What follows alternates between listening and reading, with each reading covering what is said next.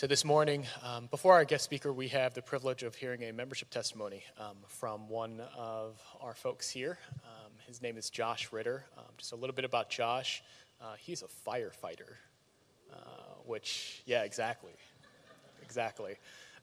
So if you could give him a warm welcome. It's just great to hear people's stories of, where they were to where they are now. So if you give Josh a very warm welcome.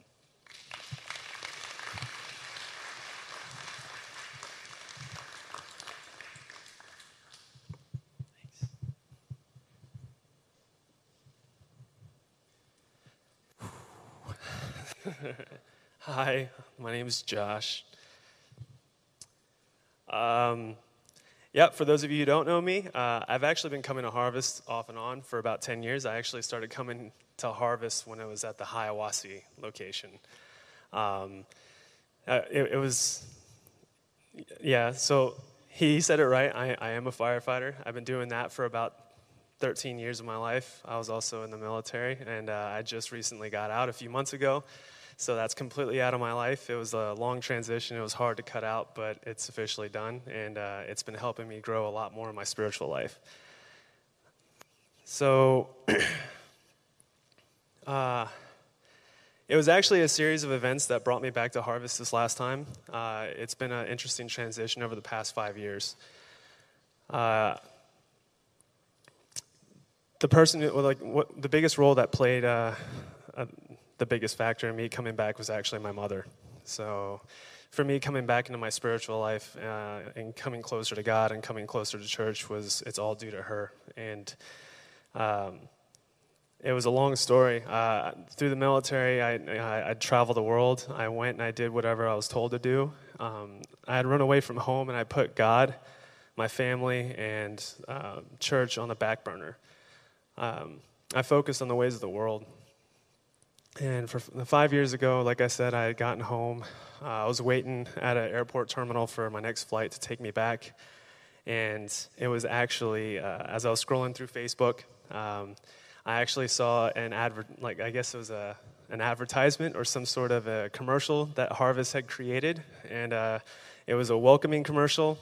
And it was this video I was watching, and at first I kind of scoffed at it. And I was like, oh, man. And I was going to just scroll on through and just ignore it all, but I saw a lot of familiar faces in that video, and I just entertained the idea of sticking through it and just watching the rest of the video. I did, and I didn't think anything of it, and so I ended up catching my flight, going home, passing out, and the next morning I woke up, and I was waking up to my phone constantly ringing over and over and over again, and I was like, all right, whatever, so I picked up the phone, and it was my mom.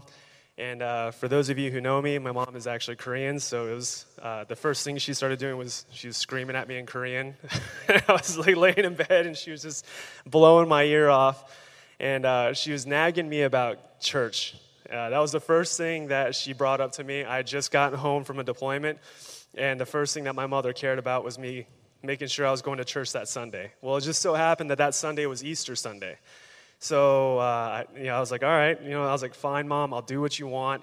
I'll go to church. So I took a shower, got ready, came to Harvest, and I sat right there where you guys are all sitting right now, and I listened to Pastor DL talk about the resurrection of Jesus Christ and how and why he died for us, and it was because of his love that we're all here and we're all saved right now.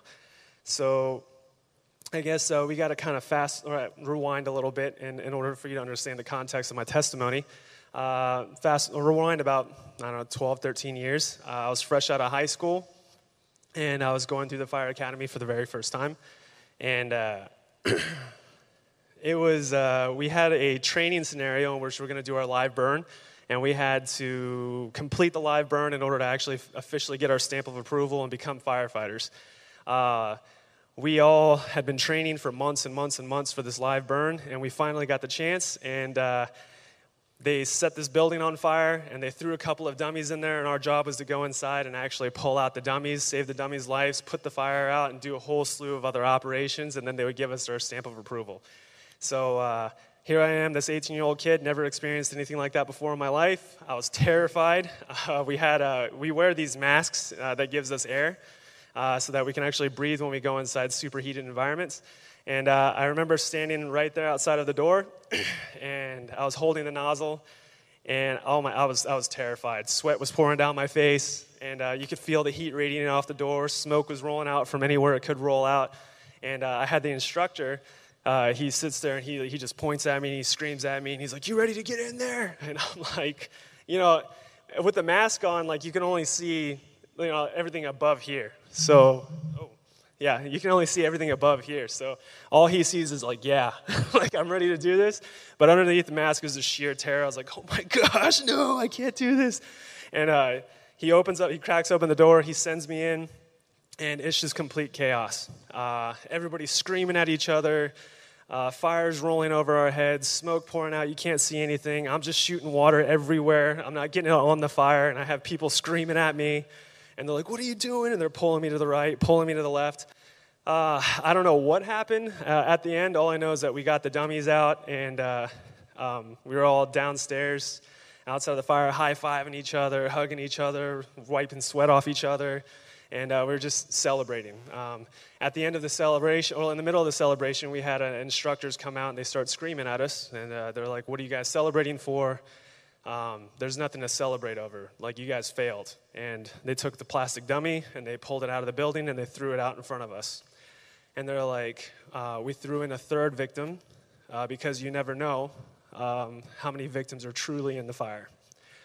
And so there's like, if you guys would have done your job, you would have found the victim, in a specific location that we set for you. So all of us, our moods completely changed after that. I felt like complete garbage. And it kind of hit me later on that night when it hit me. I think I went to a Bible study, and we were talking about salvation.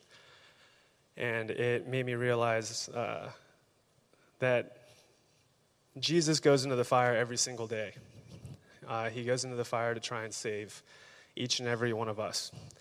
And if I felt the way that I did about that piece of plastic, how must he feel every single time a soul is lost to that fire in the midst of all that chaos?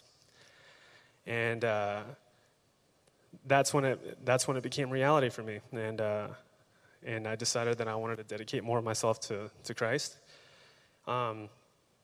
So when I did run away and I left and I focused on the world, it made it that much harder for me to come back and face all of you.